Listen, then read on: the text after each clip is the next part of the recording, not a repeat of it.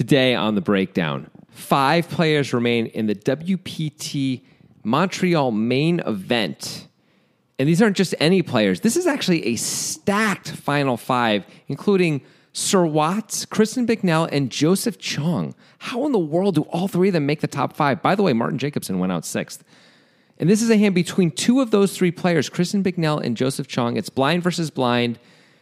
And, I mean, these guys are high level, and a high level hand gets played. And all I'm going to say is watch out. You can level yourself if you're not careful. ... We're going to get into it right now on the breakdown with Grant Dennison and Jonathan Levy.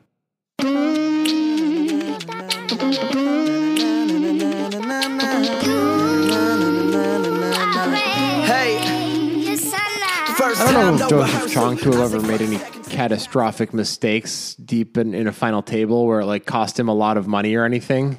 I've never heard of anything like that. Wait a second. I can think of one. Okay, what was that? It was a win $200 buy-in event. Okay. There were 4 players left, and he made what I thought was a bit of a marginal call with jacks. Yeah. They were 40 blinds deep. It cost him like $148 in EV.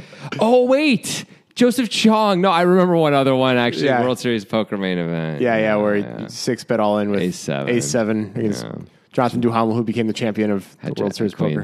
Joseph put in so many chips. Put in like 83 million chips. When Racner had 30 blinds. I mean, whatever. Racner still could have, But like, wow. What a play. I kind of love Joseph Cheong for doing that, though. Me too. What a guy. Thank you, Joseph. People look at him. I think people who are not like maybe savvy or experienced tournament, like serious dudes, like look at that and are like, what are you doing? What a blow up, blah, blah, blah. But like, I think people like us are like, I want to be like that one day. I want to be 3 left of the main event and like have the cojones to make that play. I just want it to work. That's the only other thing I want, The interesting thing about Joseph Cheong is that was like, what, 2011, 2010, one of those years, something like that? Yeah, something like that. A lot of the guys from that era who were like also successful in the EPT did a lot of that type of stuff, like the 6 bets. At least he had a blocker. Like there's a lot of random 6 betting on the EPT, and a lot of those guys were considered good players. Joseph Cheong could have been grouped in with those players. Yeah. But he's continually successful. So there's something different about Joseph Cheong. He's not just the aggro button and that's it. Like he won the double stack this year at the World Series of Poker. That's a 4,500 player field. Yeah. Like he's seriously still very good. He made a WPT final table a number of years ago where he made a play that I was really impressed by and thought like took just a lot of maturity to do. He just actually folded ace-10 suited pre-flop without putting a chip in. But it was a spot where I think almost everyone goes bust with that hand, and he actually read the tea leaves well enough to get away from it right away. And it was cool, and he did it easily. And the fact that he's here again in the final 5 feels like really just backing up what you're talking about, that he's kind of the real deal. Yeah, he's like... He may not be the best player in the world, but he's really, really good. But it's a scary guy to play against, a guy who, like, clearly based on his continually good resume, is competent and good at all phases of the game in tournament poker, yet is capable of a 6-bet bluff all in. Like, terrifying. Yeah, and I don't even know if he really is capable of that anymore. Meaning he may have learned not to do that. But the fact that that happened, and it's probably the most famous 6-bet bluff in the history of the world, right? Yeah. Means that he probably still gets some calls from all-in pre-flop plays or just all-in moves that that other people wouldn't get because of that. You know what I mean? People like still are like, okay, he just 5-bet me all in, but like it's Joseph Cheong, so I have to call with 2 10s here. Yeah. Or like against the rest of the world, you fold 2 10s in that spot potentially, right? Like you even 4-bet him to induce the 5-bet, and he's like, yeah, I always have it now because of that one hand that one time, which cost me, by the way, like $7 million. But anyway, I wonder if he still hurts from that. I would think so. I would think he's still I mean, can you imagine, even if you're Joseph Cheong, even if you won like millions of dollars, I would think the pain from that one would stick with you for, like, you'd have to really be I would second guess myself for years, I think, on that one. You must. It's really hard not to. You must imagine when you make the main event final table, if you're not a complete psycho, that you're not going to be back there, right? Like, you must imagine this is your one shot, right? Unless you're Joe Cata, who somehow made it twice. Yeah, I mean, there's a few guys, like Newhouse did it, right? But yes, of course you're right. And to be that close, there's 3 left. I mean, he's second in chips, and he's really close to Duhamel in chips, and he's playing this big metagame thing, and like we're saying, I do think it's probably helped him the last 10 years since then, but all the money lost in that one spot of EV may have made up for, he may not have made up for that. He probably has not made up for that anyway. He still would probably go back in time and not do that play if he could, and like lose all the calls he gets ever since. Absolutely. It's so funny how tournament poker is so moment dependent. There's just these moments, like in a smaller example, like our buddy Mitchell Towner, who won the monster stack, like his Hendon is insane. I mean, he's had cashes since then, but at the time that was his only cash on Hendon Mob. He had 1.1 million just because he like played well and then ran super well at the final table of a major tournament. Yeah. And just like these little inflection points just change your life, you know? They can. They really can. And I think that was life-changing for Cheong because if he's a main event champion, he's got a different life. I mean, he flops an ace. Yeah. He's the main event champion some really large percentage of the time, right? Like 80% of the time or something like that. Right. And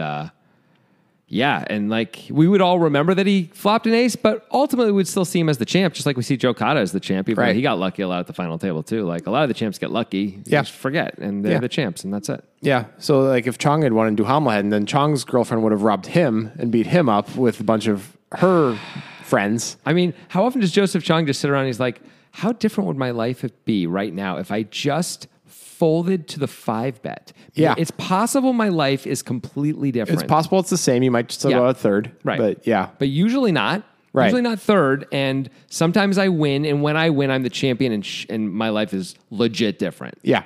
Like all that money, but the fame, all the things that come with it. It's pretty nuts to be that close to it. And to sort of have elected to blow up the hand, as opposed to like most guys in that spot are like playing too tight. So the way they're going to remember it is like, oh, I got a little unlucky here. Yeah. Not like, oh, I did this to myself, which Joseph Cheong, I mean, at the time he knew he was doing it too, but still. Lee Childs. Lee Childs did it to himself. But he folded, right? Yeah. So he still had chips. Yeah. But yes, he did. I mean, there's guys. I mean, Lee Watkinson in the same thing could say he did it to himself, but he could also say, well, Jerry Yang made a ridiculous call and somehow had me outkicked and whatever. But that was at least like seventh and three left.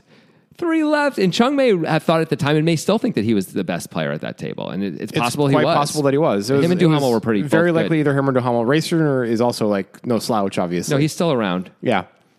I would say Duhamel and Cheong probably a tier above, though. Yeah, I'm sure. I mean, as sure as one can be without knowing anything at all. Right, without knowing a single thing.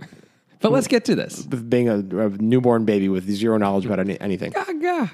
Speaking of newborn babies, this was suggested by Ryan W. Saunders, who seems to be the newborn baby of suggesters for the breakdown. It almost sounds like an insult, but you don't mean it that way. No, I mean it like he's a promising rookie. Yeah. He's the only one who suggested this hand so far, and it's a good hand. So good job, Ryan. I mean, as we're recording this, we are still in 2019. I'm not sure.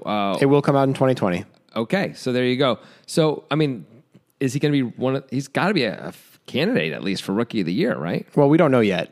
In our current, time existence, not a lot of time as left Jonathan of the year. and Grant.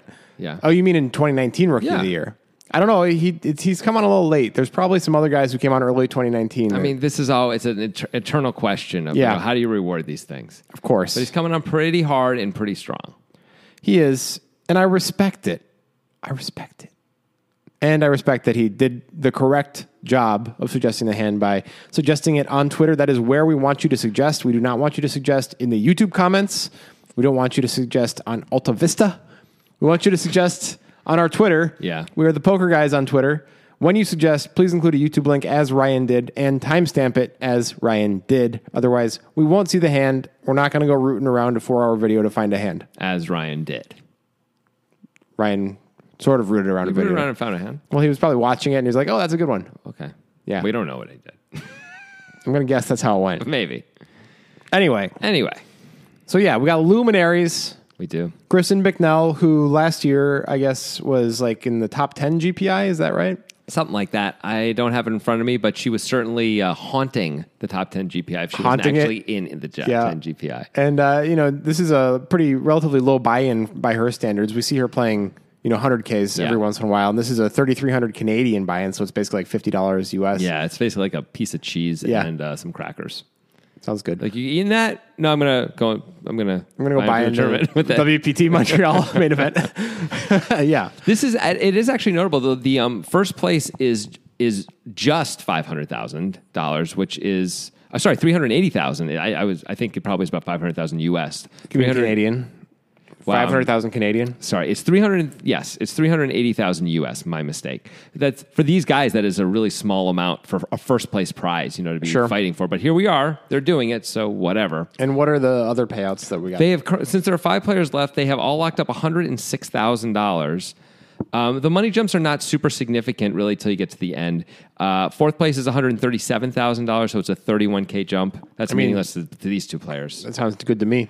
Yeah, me too. Mike Watson's, that's not important. He's at the table. From 4th to 3rd, it's another $42,000 jump. From 3rd to 2nd, it's an $80,000 jump, and finally $125K from 2nd to 1st. So they go up slowly. I think you just play your normal game and not really be caught up in that. You should be playing for first. Yeah. And certainly not be worrying about if you can ladder up 1 or 2 spots unless you are not one of these people. Right. All right. So 5 remaining. Yeah. As Jonathan said. Bicknell's in the small blind. Cheong is in the big blind. It folds to Bicknell. It's one of those strange blind levels that's kind of come up recently with the big blind ante. It's 100K, 150K, and that's so that they don't have to do 160K and keep on 5K chips, which makes plenty of sense. But it makes it so that she's going to complete a lot more.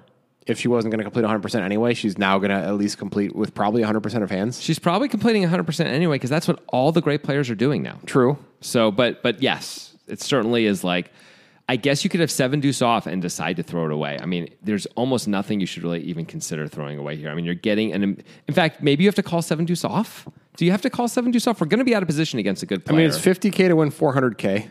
We're getting an immediate 8-1. If he raises us, we can just fold. Yeah, obviously. I think we're supposed to see a flop with everything. Getting 8-1 probably. Even though we're out of position against a great player. You could decide we're out of position against a great player. I'm not going to play the absolute worst of the worst, though. Yeah, you could definitely It would be that. fine to do that, right? Yes. Because, I think that's fine. But you're still going to play, 90% of hands? At least, yeah. Yeah. Well, she's got a hand that she would have played even if it was half. The ante was half. It's 9-5 of diamonds. You're planting a flag. I love it. Flag planter, that's me. 9-5 of diamonds. Obviously going to play it. She limps it. Mm-hmm. Seems like we don't see too many small to big raises these days. No, these guys, when it's good player against good player, it seems like they are pretty much exclusively completing and sort of daring the other player to raise. It's one of those things it's just a trend probably, right? There's maybe there's some sort of theory behind it that makes sense right now, but the theory behind 3.5xing made plenty of sense in 2002, and the theory behind min raising made tons of sense in 2010, and everything changes over time, and so we don't expect to see this forever, but for the past year or so, we've been seeing a lot of this. The great players are doing that for sure, and against each other. Right. I'm sure I would be really surprised if Kristen Bicknell is necessarily doing this against the world. Right. Right. Against amateurs. Obvious, Jonathan and I, most of the tournaments we play, we get the opportunity and the privilege to play against players who are predictable and not so good for the majority of our tables. Not every player at every table, but it's unfortunate if you get a really tough player on your left, right? Yeah. So, you find the players who are in the big blind who are going to be the fuck you players who never raise the big blind without having a hand because they're no, fuck you, I win the blind versus blind every time. And there's the players who are just going to defend with an under the gun opening range only. And you can just raise with everything and they're not going to defend unless they have at least Jack 10 suited. You know? Yeah, totally. And especially as the tournament gets later and later, that range gets tighter and tighter. And it's so much easier to play against those players. Man, I love it. I love it. Anyway, that's not what Kristen Bicknell is going on. She's against Joseph Cheong, and if he's not in the top tier of players in the world, he's sniffing it. He's around there. Sure. Yeah. He might be haunting the ghosts that haunt the top 10. You know? If Kristen Bicknell is haunting the top 10, maybe he's haunting her, but he's somewhere in there. He's haunting somebody. Yeah. Somebody's a little bit freaked out. No one's psyched to see him at the table unless it's the Arias 300K final table, and it's it's Schindler, it's Vogelsang, everyone's true elite, and then it's Joseph Cheong, and then he is the fish at the table. Right. But that's about it. It's a pretty rare event. Yeah. Cheong is in the big blind. He's got a big stack. He's got 10.3 million, 150K big blind. Yeah. He's going to check back with Jack 4 offsuit, Jack of clubs, 4 of spades. Seems reasonable. Sure. I mean, it absolutely does. I know everyone's checking all these hands back. I think it's reasonable to do so. I know a player like Bicknell is going to have a re-raising range and a calling range here and all that. I still wonder, as we see all these players just complete almost their entire range, if not their entire range now, if raising isn't just going to be wildly profitable. And I wonder if we're going to see some of the pros start to do that from the big blind specifically more. Yeah, I agree. And probably like 4xing it or something, and just like really putting the pressure on. At least 3.5. Yeah. I mean, like, I'm sure it's a sample size thing. I mean, sure is too strong of a word, but it feels very much like a sample size thing. But every hand we've done blind versus blind and the player limps, we always qualify it with, well, of course, they're going to have to limp aces sometimes too. Of course. But we've never yet seen in a breakdown hand a good player limping a good hand from the small blind. We've only seen them limping shit. But I'm sure they're also limping the good hands. Yeah. So, I mean, when you say sure, I mean, right, we can't no, but it would be almost impossible to imagine that Bicknell would limp 9-5 of diamonds and not be limping aces. Right. The era of being wildly unbalanced seems like it's probably gone. Like one of the more, it's not recent in poker because poker moves quickly, but like chronologically, one of the more recent trends that was occurring was maybe 3 years ago. A lot of the great players, when there was like a 20 blind effective stack, would be limping the button with their medium strength hands, and they were wildly unbalanced. Yeah. It was always medium strength hands. King 9 off. Yeah, like hands like that. Like hands that you were supposed to open on the button, but now with a competent player with a 20 blind stack who's going to reshove too much, you want to limp. Because you know you're going to get blown off the hand. And they weren't limping aces. Right. They were only limping hands. So then they would fold to raises or shoves anyway, and like eventually everyone figured that out, and in a way that play went. Right, because it's only like a one blind difference anyway. You might as well pick up the pot anyway if you have ace deuce in the small blind. You might as well make it 4.5x and just take it. Yeah. Or shove if you were going to shove to an open anyway. Yeah. Like, who cares? So, I don't think that wild unbalance is happening here. However, from our sample size, is wildly unbalanced towards shit hands. I mean, we just happen to be seeing that. But I think the point is, like, how often is someone like even Kristen Bicknell going to be able to continue if she's limping? I mean, she's just going to have a lot of 3-bet bluffs, I guess. Otherwise, I don't know how she can properly defend that's been my thing with this whole thing the whole time is like there's over 1,300 combos in the deck. You can't have that many combos of limp re-raises. And if you're limping literally all 1,300 plus of them, you have so many folds. It seems like just close your eyes and raise out of the big blind has to be chip EV profitable. It has to be. I mean, I really think you're right. And like, let's say this hand exactly. So Kristen Bicknell has a reasonable hand, 9-5 of diamonds. Let's say Cheong makes it 550K. Is she going to call out of position? She can't with 4.1 million in her stack. She's just going to, and she's not re-raising. She's just going to throw it away, right? So like, if she's throwing away this hand, which is like a reasonable hand to play, like a hand that would have called the raise from the big blind and things like that. This adjustment is going to happen, right? I think it's going to happen soon. Yeah, it has to. Because it feels like this isn't going to work for any period of time. This is too exploitable. Yeah. Yeah. I mean, there's just too many combos of bad hands because it's not just reasonable hands like 9-5 of diamonds. The other hands we've seen done are 6-deuce off and 7-4 off and hands like that. If Bicknell is folding 25% of hands, limping the other 75%, and then she can limp re-raise with, let's say, 25, a third of that.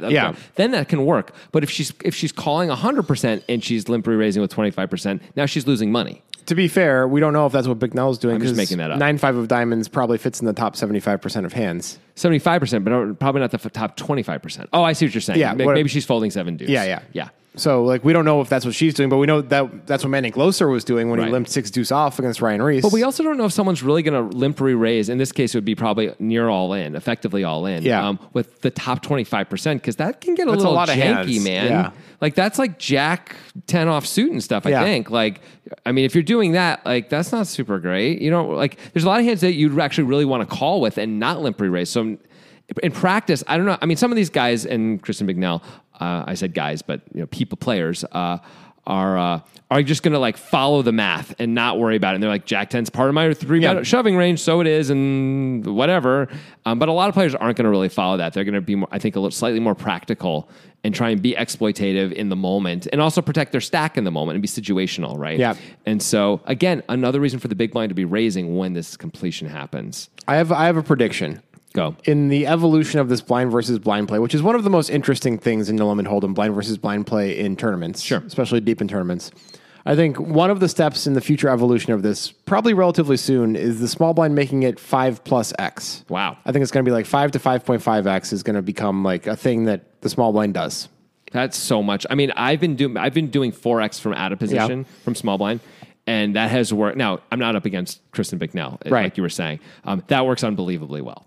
4X is just a magical, easy fold number. Right. I think the good players are going to be calling 4X too much, and it's going to become 5 to 5.5X. Got it. Is going to become a thing that happens with relative frequency. Man. It's going to be weird because you're like, I really need this to work a lot. When it's because we're also almost never going to get called when I make it 5.5X, right? It's like I'm getting 3-bet or folds, right? Kind of only.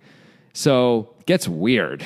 I see it happening. I don't know. I don't think it's going to get that big. I predict something different. I think what we're going to see is we're going to start to see raises out of both blind positions a lot more because of all the evolution of this and the iterated nature of this game. So then it's going to be the big blind is going to start raising and it's going to make the small blind force the small blind to play differently. Back to the dick swinging 2010 times when it was like always the small blind raise and always the big blind 3-bet. Like, I think that there'll probably be an era where that happens a little bit. I think I think we're also just going to see a lot more 3-betting from the small blind instead of limp calling.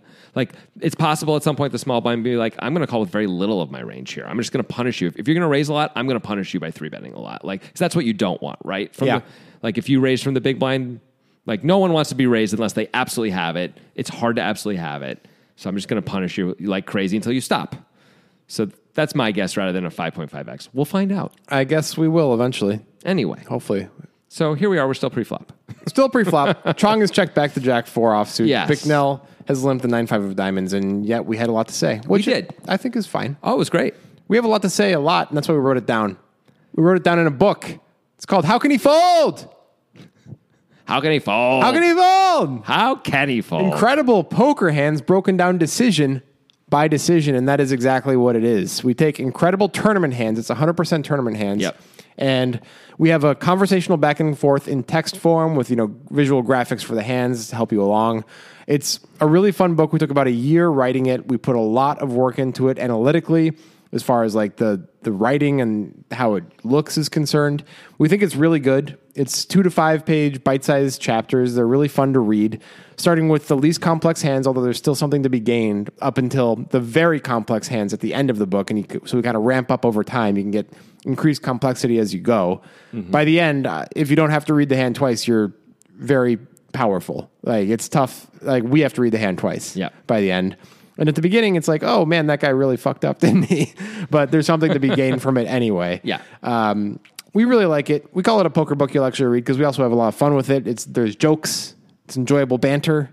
You can get it at our website. It's in the link in the description here of this here podcast. PokerGuys.net.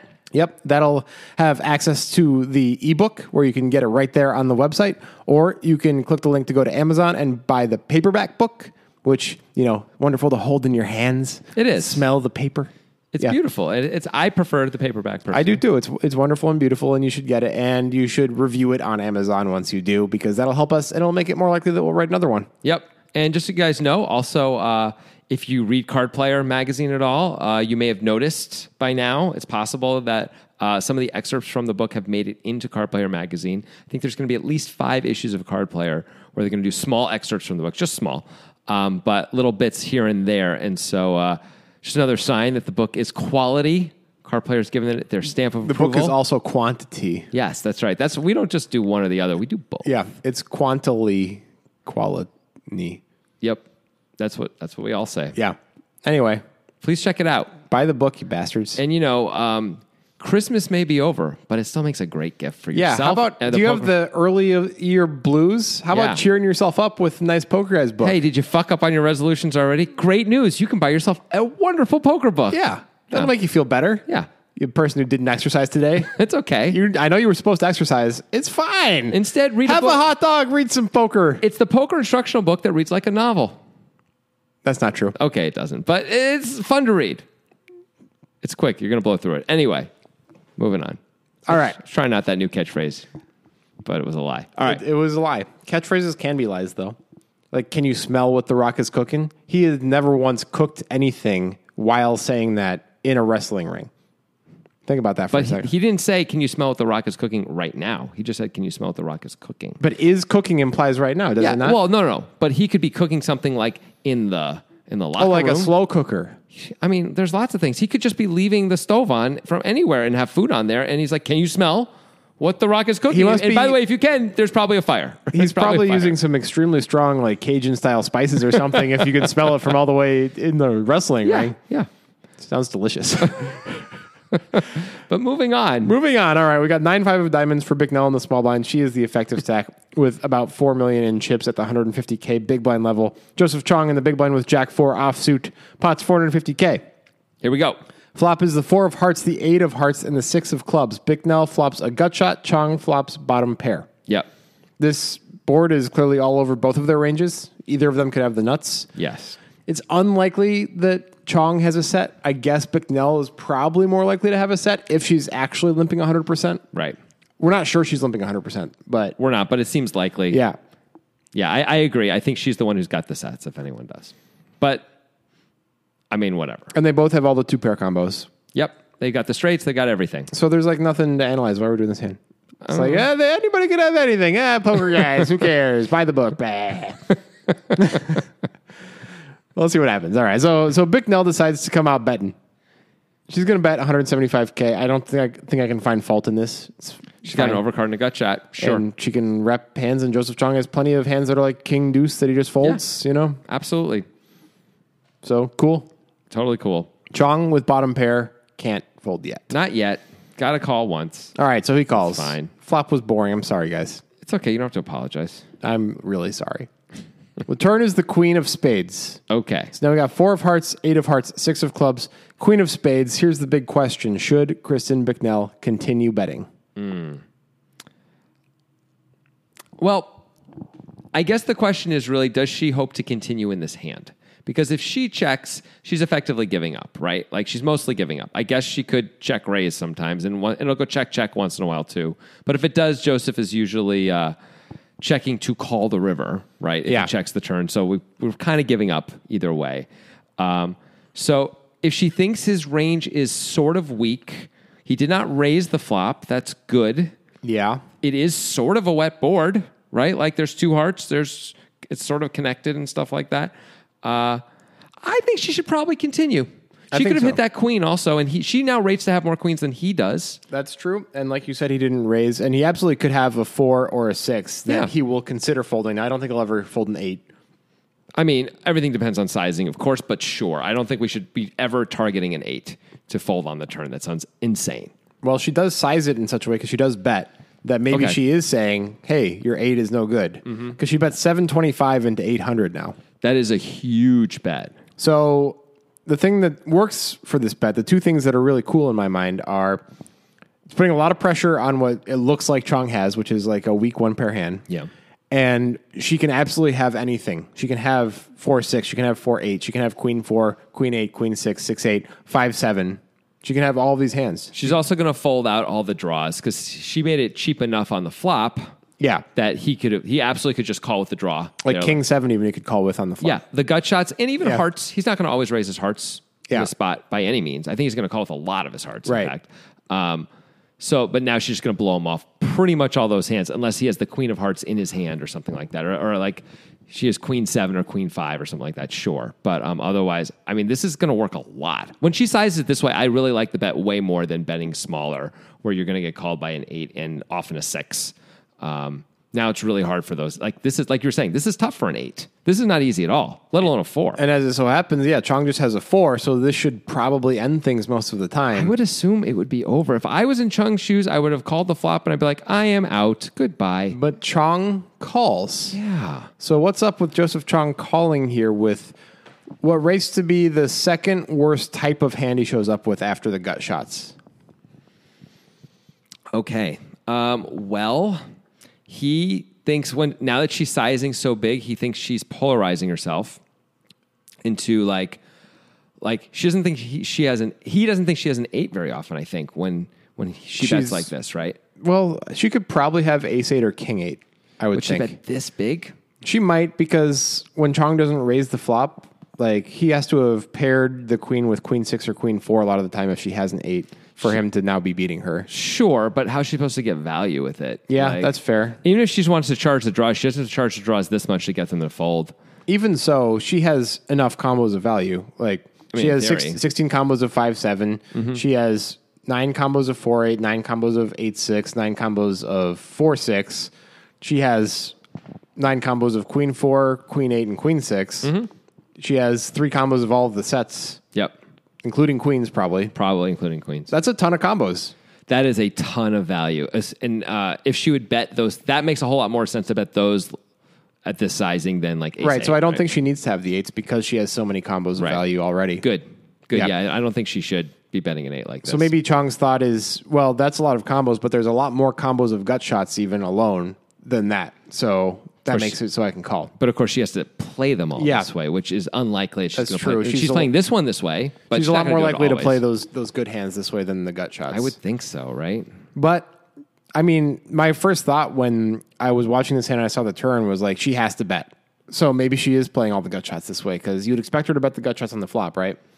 Yeah, or check raise. And like, how can you not bet the turn? We all decided before. Yeah. Like we said, I said I thought she should bet the turn for sure. I'm just surprised she went with this level of sizing. I would have thought she would have bet like 460K, not 725. She's really trying to get rid of those eights. She's really trying to win right freaking now. By the way, she may also, just to note this, so she's got this gutter. One thing that is also working in her favor slightly is if a 7 were to come, she actually has the second nuts instead of the third nuts because she's got the 9 to go with the 5. So if Joe actually was calling with a gut shot on the flop, he wouldn't be calling with just a gutter, of course, on the turn. Right. But if the 7 were to come in, she sometimes has him trapped with a worse straight, which is kind of a cool deal. I guess that's it's only going to matter when he's got a pair with it or a flush draw with it here, though. Not to mention her flush draws, which are bluffs as well, by the way. Correct. So I guess Cheong just decides that if she's going to take this line with a bunch of gut shots and flush draws, it's like combinatorially massive, then he still has to call with this made hand. I mean, I guess he's just thinking he's calling the flop with so much stuff, right? That even if he's dropping he's dropping all his gutters, which he is. He's going to be forced to drop a bunch of his flush draws now too. He's probably got some 2 overcard type hands like Jack 10, Ace X, stuff like that, which he has to drop. And so when he thinks about all those things he has to drop, Jack 4 is still in the call range if he's trying to not be exploited by her, right? Because he's got to defend a fair amount of the time, like 70% of the time here when she's betting almost pot. Yeah. So if you're playing sort of mathematically correctly, I guess you're supposed to call with this. I would situationally just fold and stay out of trouble. Me too, but Joseph Cheong ain't about that, as we saw in the main event when he 6-bet shoved with Ace-7 offsuit. So he calls. I guess I kind of get it if you really believe that Bicknell's going to take all of her semi-bluffs and continue this line with them. I mean, if she was barreling like crazy all the time, I would probably personally just be like, I can find such a better spot than this to call her down. We're 5-handed. We're going to play blind versus blind a lot. I'm going to be in a better spot than like I have to call this huge bet on the turn. And a lot of time, even when I'm winning, I end up losing by the river because there's so many bad cards, or it's going to be easy to bluff me off. Well, dudes like Joseph Cheong don't worry about the better spot. Right. Dudes like Joseph Cheong are the guy that you see in level 4 of a tournament that you're also in, and you're like, how the fuck does he have that many chips? Correct. It's because he does not wait for the better spots. A lot of the time he's out, but a lot of the time he has that many fucking chips because he's like, this is a spot. Yeah. It's a spot. I'd take the spot. Fair enough. Yeah. Anyway, he's taking this spot, and he's correct. He's winning. Yep. It's awesome. What else is awesome? Lucky. You know what else is awesome? What else is awesome is Nitrogen. Yeah. Sports Poker Room. Whoa. Welcome, everyone. This is like a creepy Willy Wonka type thing. You have come to a place where you will be happy forever. Why are the lights getting dimmer in this room? Just close your eyes. You will dream a long dream and then die forever. Nitrogen. Anyway, that's a great pitch. Die wonderfully at Nitrogen Sports Poker. That was like, this is not a very popular show, but there's a show called On Becoming a God in Central Florida. Yeah. And do you watch the whole thing? No, I've watched like half of it. Okay. Well, there's a part where the main character meets a guy who makes exit music for people, which is music they're supposed to die to. That's amazing. Yeah. So that's what just happened for all of you. Jonathan gave you your exit music. Yeah. I hope you can just go ahead and pull that off and you'll have it and just, so you can hit play as soon as you're going. Yeah. As soon as you're passing on, transitioning. Right. Anyway, before you do pass on, maybe you should play a little poker on Nitrogen Sports Poker Room. And the way you should do that is by using the link in the description when you sign up, because that's the way you get the access to the best tournament in online poker as far as expected value is concerned. I'm going to say it. I might be wrong, but it's pretty close to a guarantee. Like, it's tough for it not to be the best value. The best iterated value, for sure. Like, maybe once in a while there's a better one, but this is every month. There's no way anyone can match what we give you at the Poker Guys link-only tournament. Link Invitational? Invitational Tournament Golf Extravaganza. The tournament in which it happens the last Sunday of every month and in which there are 1,000 buy-ins guaranteed. We never really get more than 120 players, meaning the overlay is massive. It's well over 50% of the field. It's like over 80% of the field. Like, what the fuck? It's crazy. Use the link. Get in there. Get you some poker. It's an insane deal. Just do it. Just do it, Just you take dumbs. the plunge. You dumb Pull the dumbs. Band-Aid off. Yeah. And die. You've been provided with exit music by Jonathan Levy. Yeah. And nitrogen. They're part of this. Right. But I also want you to die peacefully. All right, so we have now $2.25 million in the pot. Okay. Bicknell started with $4.1 million in her stack. She's got like $3 million now, right? Yeah, 3.1? something like that. Yeah. She has 9-5 of diamonds on a 4 of hearts, 8 of hearts, 6 of clubs, flop, queen of spades turn. She bet almost pot on the turn. Joseph Cheong has been calling her down with bottom pair jack kicker. The river is the 5 of clubs. She's now in the lead. Okay. Fantastic for Kristen. Well, That's nice to be winning. she But decides, we think, that it's not good enough and decides to bet. We don't think this course. is a value bet to get called by a 4. She decides to bet, and she bets about a little more than half pot. I don't see how in the world this could be a value bet. Yeah, 1.2 million she bets. I mean, look at the board. The board is now 4, 5, 6, 8, queen. Right. Like, she's trying to fold out a 6 or an 8 at least. I mean, a 6 or an 8. This is clearly designed to fold out a 6 or an 8. Yeah. Not a queen. Those are the hands that she's targeting. With the sizing she's choosing. And I think she's also choosing a sizing where she can fold if Joseph somehow made a straight. He had like a pair and a straight drawn, and he made the straight. Yeah. Yeah. She still leaves herself a reasonable, well, not a lot of chips, but more than 10 blinds. Right. She can still have fold equity pre-flop in the future. Exactly. Yeah, so I think it's reasonable to try to fold out those hands. It seems like Joseph's most likely holdings are a 6 or an 8, right? Absolutely. And I like the sizing because it looks like she's going for regular value instead of polarizing value, even though she already did that on the turn. But now it's more like a normal size bet. All right, so what is she repping? I mean, she's still repping straights, right? She's repping I guess she could have 2 pair. She's repping a 7 for a straight. Yeah. Or she'd probably still bet queen 4, queen 6, queen 8, right? Just like bet fold them, or do you think she would check those? I am not sure. She might because one of the draws came in and the other big draw missed, and it's the scary board. She might check to let Joseph take a shot. Yeah, I don't know if she's really betting. But 2 he's pair. very likely to have raised a heart draw along the way, right? Not on the turn when she bets so much. On the flop, though? The flop is but Maybe not. Sometimes, but certainly not anywhere close to always. Yeah. You know? Like maybe half the time. Yeah. But on the turn, he can't really call with a heart draw on the turn, actually. She bet too much. So he needs to have a pair and a heart draw, a straight and a heart draw, which he probably would have raised. Yeah. So actually, I don't know if there really are heart draws around. So with that in mind, now we're back down to he pretty much just has made hands, right? Yeah. So now we should bet for value and folds if he raises, because he has a lot of straights. He does. If he raises, because we can have the straights. Right.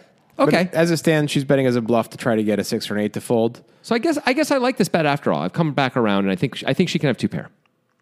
Okay. You agree? Yeah. Cool. But she doesn't. But the thing is, she has a better hand than Joseph Cheong, Yeah. although she's bluffing. Yes. Yet Joseph Cheong is sitting there considering bluff catching. Yes. My first thought is, what the hell are you even thinking about? One of the gut shots got there, and if she had the other gut shot and is bluffing with it, that has you beat. Well, sure. What he's thinking about as he's considering whether he should call or not, because he obviously does not immediately fold, is one thing that didn't come in is hearts. Yeah. Bruh. And he gave you a sicko look, too. 9-10 didn't come in. Bruh. 9-10, by the way, turned to double gutter. Yeah. That's it. Those are the things. Hearts, which Kristen can have and Joseph can't. He doesn't have any hearts in his hand. So that's good. He doesn't block 9-10, which is a hand she really might continue with. Yeah. Big on the turn. I don't know, man. That's all I got. I would have followed the turn. I would fold the river. I wouldn't really think much about it. At this point, distribution obviously demands a fold, right? Well, we were saying before, like Jack 4, the math probably demands that you call if you're really following the math very closely, but it's the bottom of the hands, right? I mean, are we saying, oh gosh, I have so many 4s here? You don't. No. You just don't. You have a lot of 8s and a lot of 6s. Yeah. You have some 4s too, so you can throw away the 4s and call with the 8s and 6s if you want. If you want to call with any of these, by the way, you should have some queens here because you can have queen X of hearts as Joseph sometimes, right? Yeah. Or queen 5 or queen 7. Yeah. There's a lot of hands you have that are better than this. You have some slow plays. Like you may have flopped the nuts, called on the flop, and now when she sizes big on the turn, you're like, you know what? I'm going to let her fire again on the river, and then I'm going to raise just in case. Like, why? What do I care? Like, let's let's give her a chance to like bluff it off. It's Kristen Bicknell. This is a cool thing, actually, that we very rarely see because we talk about distribution in almost every hand that we do. And we always qualify it with, well, of course, against the range, it's the same thing, but you just have to make a distribution-based decision. In this case, the distribution actually has practical application where if you use distribution to fold your 4s and call with your 6s, that actually matters as far as whether or not you win. It's because crazy. she has a 5. Yeah. That's kind of crazy. It is absolutely It's nuts. rare to find that. Yeah. I mean, I really think, I should say, that she's bluffing here and she's targeting specifically 6s and 8s. And it doesn't really occur to her that that he would have a 4, that he would call with a 4 if he somehow did have a 4. Right. She's like, really like, I guess there's the just in case it all works out and we hit the parlay perfectly, but that's not what's going on, right? She's like, please God, fold your 8, especially your 6. Let's go. Let me win this pot. Ultimately, I think when Cheong calls the turn, he has the plan to call some rivers if she continues.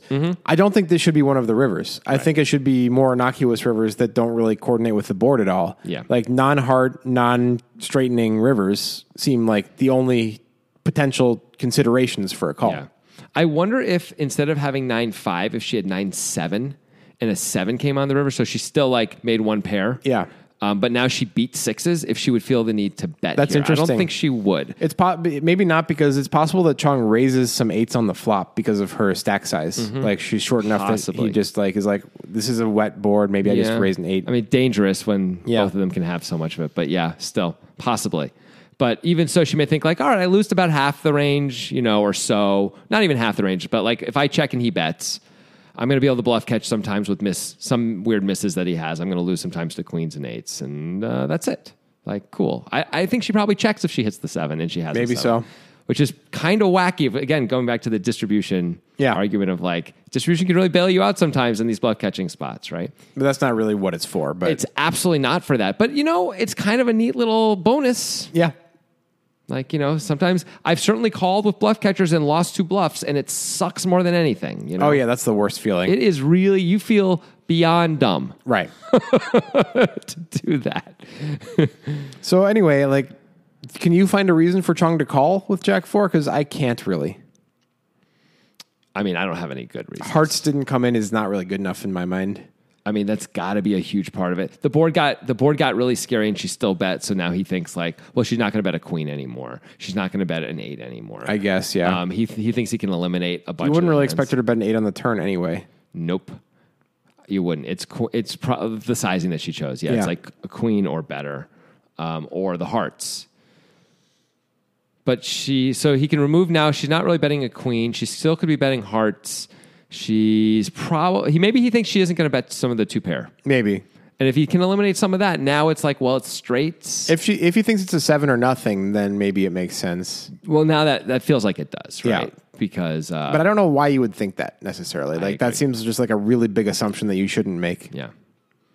Really big. And we don't block any of the things we really want to block. I mean, I guess we don't block the heart draw, which is good, but we also don't block like we don't have a 5 or a 7 in our hand. Right. I mean, if we had a 7 in our hand, I guess that'd be pretty great. But like having a 5 at least blocks the nuts, and because that story then like, then the turn bet doesn't make any sense if we block the nuts a little bit. But, yeah. So Cheong calls. Yep. He calls. Yikes. I don't know about that one, Joseph. Seems a bit wrong to me. I mean, maybe there's a math base. Maybe if we like go deep enough into the math, we can justify it. I don't think we can. I think this is probably a mistake. I think the turn bet is sketchy at best to call. The river bet feels like. I think Kristen Bicknell is surprised when she turns the hand over and actually wins. Oh, yeah. After getting called. I mean, she turns the hand over and he starts making the face. Yeah. And she realizes pretty quickly what's happened. Yeah. And he gets to feel the way we feel when we bluff catch in or wrong. Yep. But wrong in the worst way. It's one thing if there's the three versions of bluff catching, three outcomes when you bluff catch and lose. One, they have a super strong hand. And you're like, well, I guess I didn't get that one right. Yeah. That's fine.